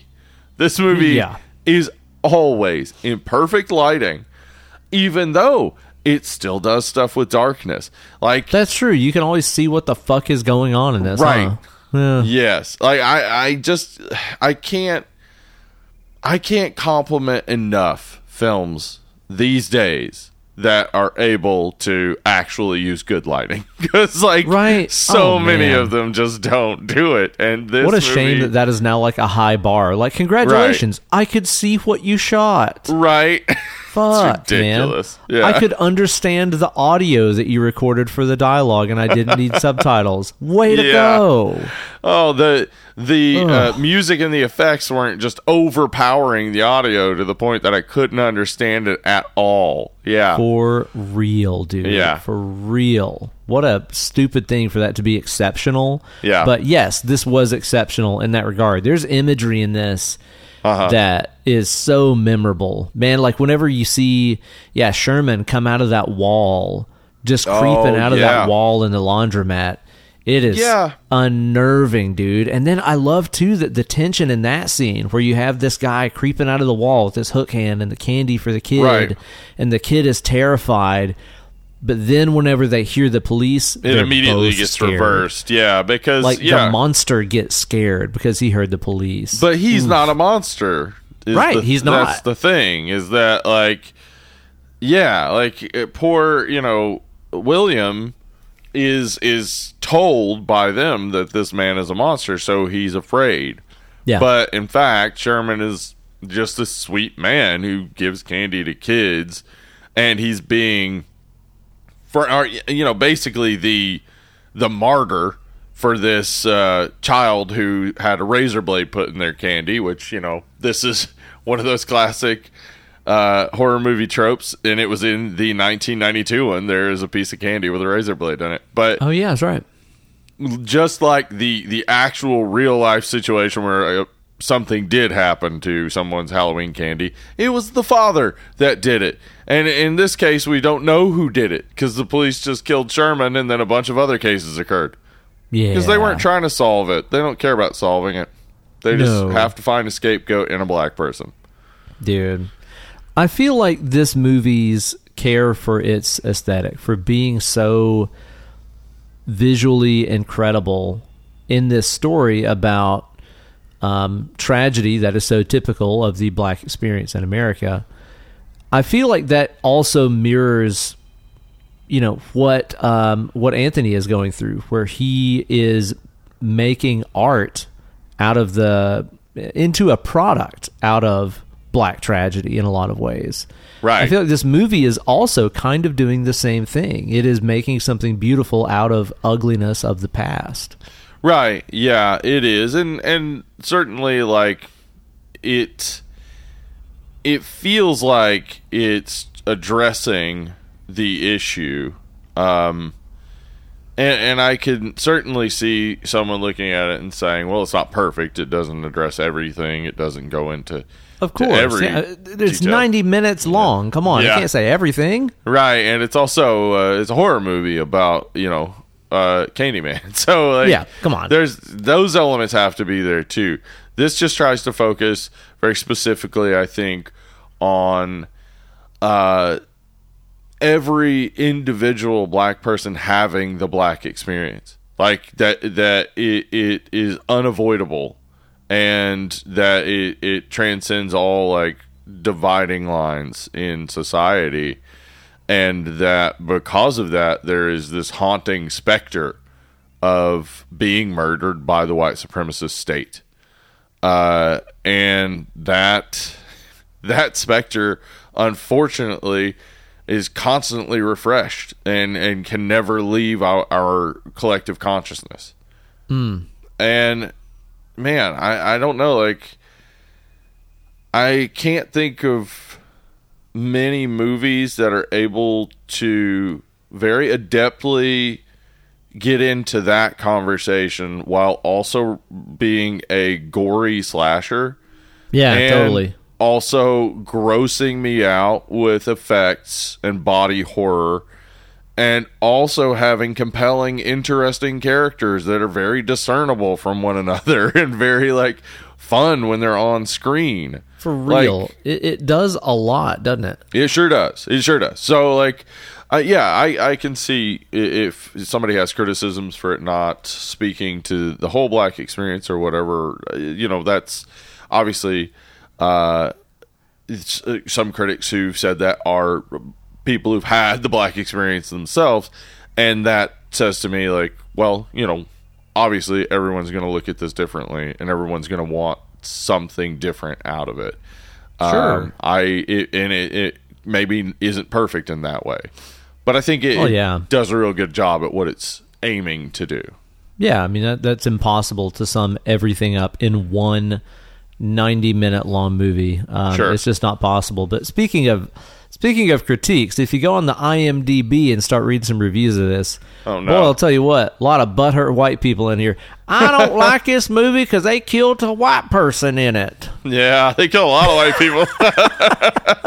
Dude, that is an element. Baby, yeah. A fictional, not real white person endured a simulated death at the hands of a black person in this movie. It's okay when it's like thing. Undead white person like Jason Voorhees or a white dream demon. But sure, now that it is a black urban myth, it's bad. Seems personal now. Yeah. Oh, you poor baby. Yes, they do. I believe only kill white people in this movie, which I found hilarious. I'm William's sister gets killed. Oh, okay. William's sister. All right. So it's not 100%. Not 100%. But no. Like in certain, it's not until the end that Brianna actually will say it. She's not interested in saying it. Neither is the brother. The only people we see like rushing to say it are white people. There's that situation with the teenage girls where there is an Asian girl there, but as soon as the window slams, she runs out. Yeah, she does. She's like, I'm out of here. Yeah, and there's kind of this premise to the movie that, like, well, I mean, you know, your average black person would know better than to fool with that. Well, that's like one of those slam cuts where I think it's Brianna saying, like, who in their right mind would do this? Right, and then exactly. It cuts to white schoolgirl. Exactly. Yeah, that's kind of like one of the premises of the movie is that like, and especially like, you know, one of the things we learn in this is that the people of Cabrini Green had agreed to never talk about it, and in fact did not. The only person who does end up talking about it is talking about it for his own ends, and that's William. Yeah, like he's the one person out there talking about it, and he's doing it to you know, continue his insane plan of creating more Candyman. Like, but he's the only person who will talk about it. There's this unspoken idea among this community that you just don't talk about it. Like when Anthony is talking to his mom, who is Vanessa Williams, who was in the original, and he says the name. She like shushes him. Like there's this whole idea of just like, don't even talk about it. Talking about it can summon it. Yeah, and keeps it real, makes it powerful. Yeah, that's interesting. That is an interesting element to this that I very much like.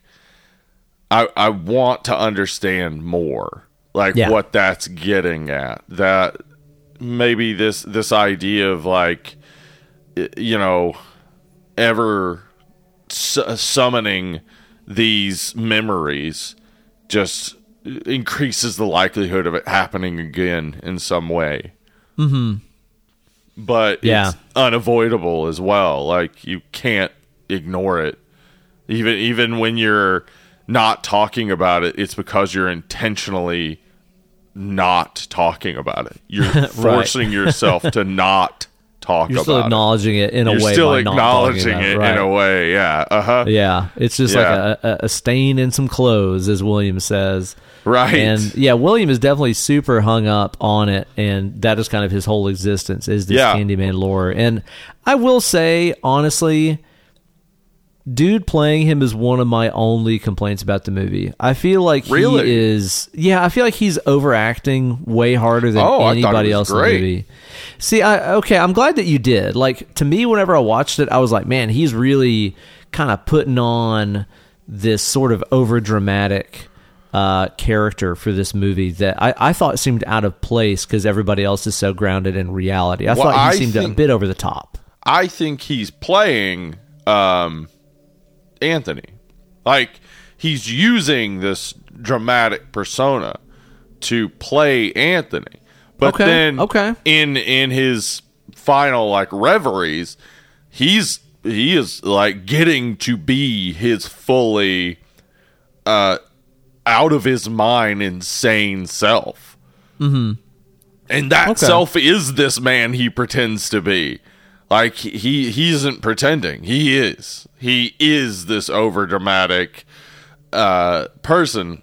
But knowing his past, you know, knowing that he saw what he saw and experienced what he experienced, like, it wouldn't surprise me for him to be that type of person. He's a bit cracked, is what you're saying. Yeah, like, but also, it also just shows the strength of Brianna, right? Like, that she's experienced also these terrible things, but she doesn't give in to that. She is still capable of being a person in reality.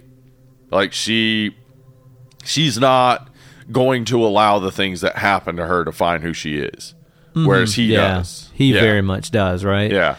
I feel like everybody else knocks it out of the park, man. Anthony's performance. Oh, yeah. Yahya Abdul-Mateen is dude, great. He's so good. He's also jacked as fuck. And I love that somebody addressed it. One of the characters early in the movie is like, put down the weights and pick up the paintbrush. It's like, he's fucking huge, dude. He is. If you should see the Watchmen HBO series.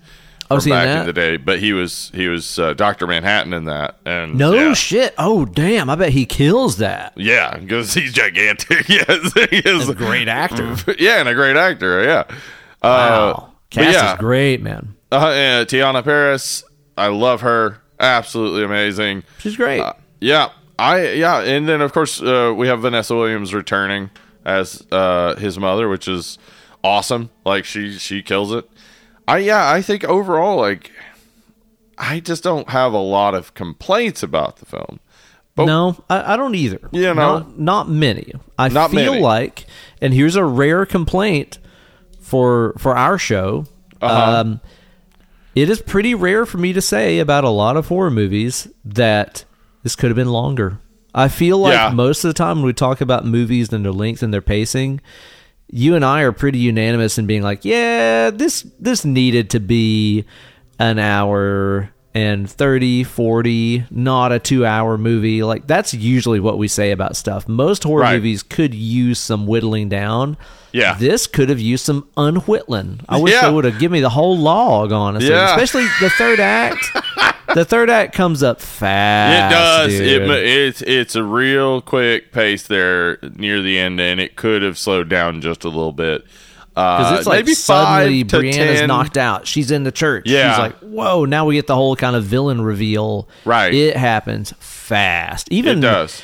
Anthony's like change, I feel like could have been more gradual. It's a little bit fast. I think 5 to 10 more minutes there near the end just could have made it feel more natural. Agreed. But it's also not a big complaint.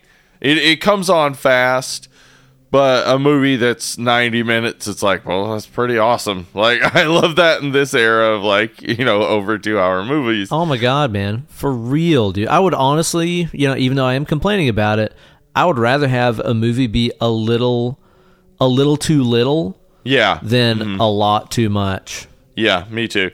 And I think, if this had been an hour 40, though, I wouldn't be complaining. No. Hour 40 is not too long either. So no, not when it's done this well and the characters are that good and the visuals are that good. I would have stuck around gladly for more of this. Absolutely, yeah. But I think that is a valid complaint that it does just kind of zoom there in that third act when it does could have slowed down just a little bit. I got no complaints about the soundtrack. The soundtrack is fucking awesome. Yeah, we go from Philip Glass, who kills it in the 1992 soundtrack. And this one, I was kind of blown away by some of the things that happen with this. The person who did this, musician name is Likens, Robert Ike Aubrey Lowe. I was just blown away by some of the stuff that he was doing with sound throughout. Yeah, dude. It's simple and elegant, but complicated at the same time. Some really cool tones and textures that never really gets in the way of what's going on. It does what a good soundtrack does, which is supplement what you're looking at without overly telling you how to feel about it. Yeah. So it's awesome. It's hard to like, find a lot to complain about. Honestly, I think there's a little bit of CGI, of course, but it's like pretty good to me. Yeah, it's not poorly done. Here's the thing too, especially in the day and age when we're losing the honeybees left and right. I'm glad they didn't cover that feller's head in bees. I'm glad they used CG for that. CG is probably the better way to go. Sure, for the actor's sake and the bees' sake, right? And I love the way he just kind of like glided right above the ground. He didn't fly like Superman. Right. He just floated. That was eerie. Yeah, and you got the de-aged Tony Todd, which is fine to me. A fine reveal. Yeah. So I really don't have much to complain about with that either. I don't know. Just hard to find enjoyable complaints. Yeah, I know, man. Good movie. And it is deep, and it is a dark story about the experience of racism in America and how it's just sewn into the fabric of our history, and there's no denying that. But at the same time, it's not one of those movies that I watch and I'm just like, oh my God, like I feel like I've just run a marathon. I feel like I need to watch a Disney movie and take a bath. Like it's not an entertaining like an horror film movie. Yeah, exactly. It is one that you could just put on and watch, and it's cool. Yeah, and you can think about it later on and be like, man, that was saying some really, really cool stuff. But it's not. I don't know. It's not cumbersome to watch. It's not one of those ones like. Even like something like Hereditary, dude. I gotta psych myself up if I'm gonna watch that. I gotta psych myself up. This isn't really like that, although it's dealing with realer stuff than what Hereditary is dealing with. There is not, as far as I understand, a Candyman. I don't think so. It's true. Yeah, but I'm not gonna say his name 5 times in the mirror to find out. Yeah. Really, really good flick. I enjoyed it a lot. Definitely in the top 3 of the, pick up where the franchise left off movies, if you ask me. I mean, it's Halloween 2018. It's mainly those 2. Yeah, as far as requels, yeah. Yeah, mainly those 2. I don't think anything else has gotten this high up now that I think about it. Mm-hmm. Yeah, no, it's great, and I'm glad we got to talk about it. I think I'm ready to slap a number on it. How about you? Give me that number. Well, as we said, I really don't have much to complain about. Do wish it had been just a tiny bit longer, just to transition more smoothly into that third act. But gosh, that's just a nitpicky kind of complaint. It's a good film. It does, of course, remind of a lot of negative things, which I really shouldn't be far from our thoughts anyway. Yeah. It sucks to have to think of them, but it probably sucks worse to have to live that experience. So that's right. It definitely sucks worse to have to live that experience. Yeah. No, probably. It's not a probably. Yeah. Yeah, so I don't really have much to complain about, and I was on a tear there where I was just dropping out high scores, and I maybe haven't in a little bit. I don't know, but I'm giving this a 9.5. Damn, I think it's pert near perfect. High praise, man. High praise. Yeah, I'm not far from you there. This is a really enjoyable flick. I love those reversals. I love the way this builds on the lore. I love the way even that when this movie starts, that the white lady that came to the projects is now a ghost story. Right. Yeah, she is a Candyman. Yeah. That's part of the hive mind. That's interesting. Yeah.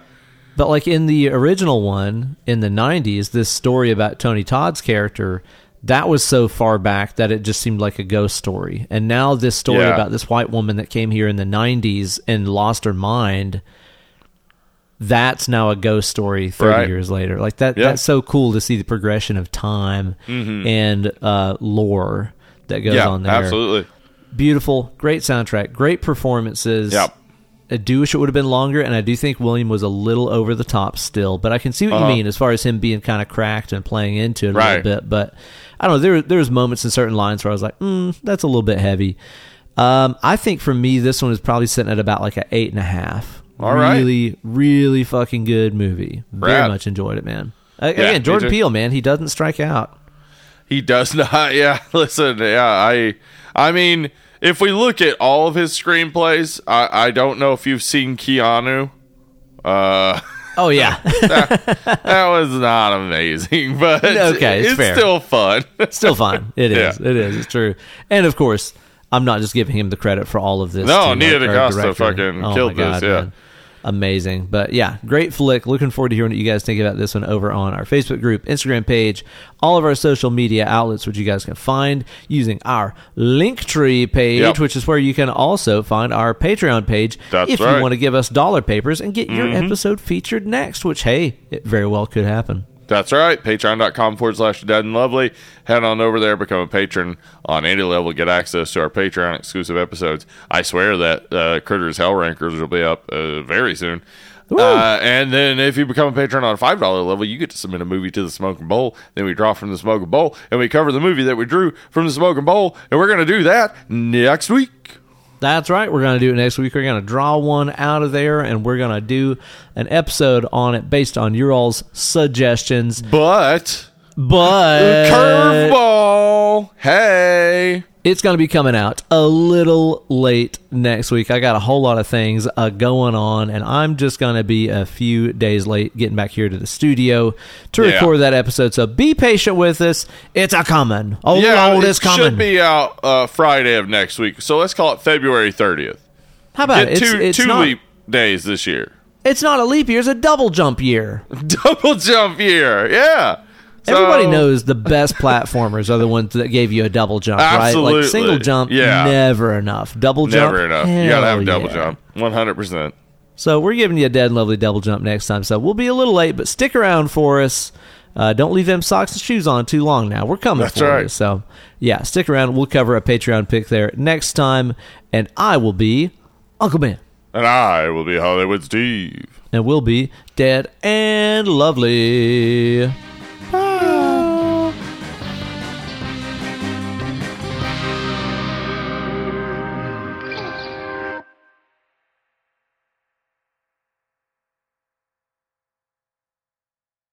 All right, now this here is a horror movie podcast, of course. Our listeners are in this to be scared, right? They're in here to get scared. That's what we're talking about.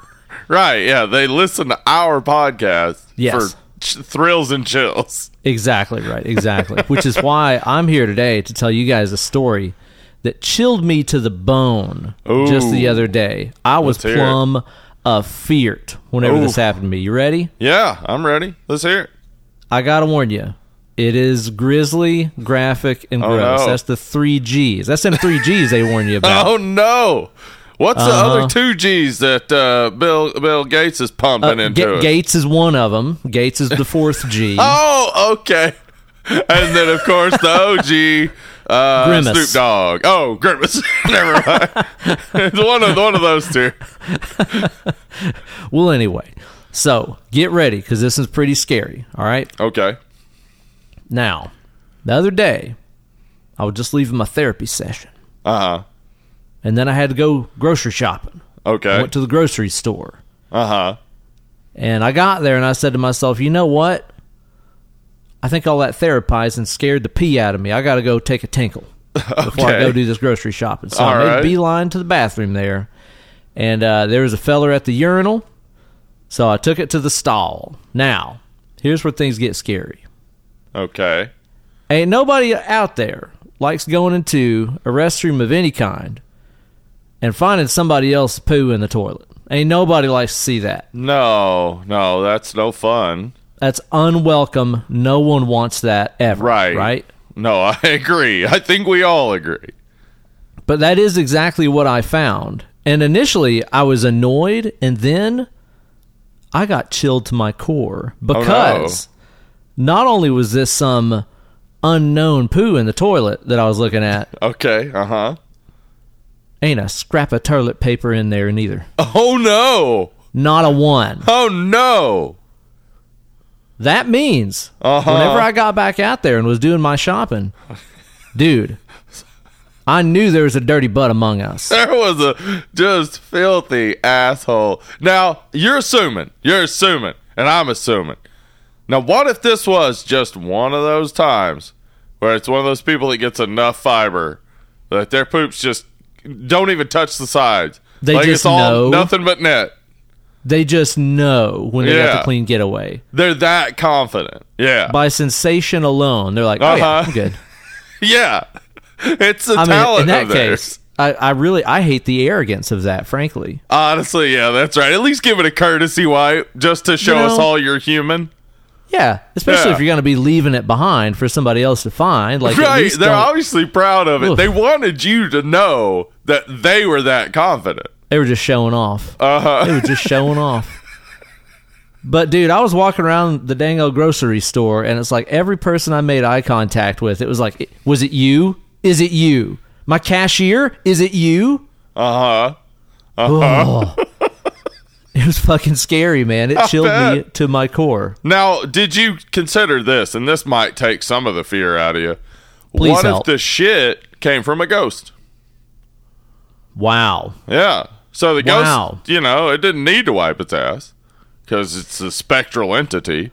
It could be that. Also, you know what? Now that I'm thinking about it, there was one feller walking around the grocery store what had a Super Soaker XP100 just toting it around. You think he was using that as a portable bidet? You think that's what he was up to? He just shoots himself in the butthole?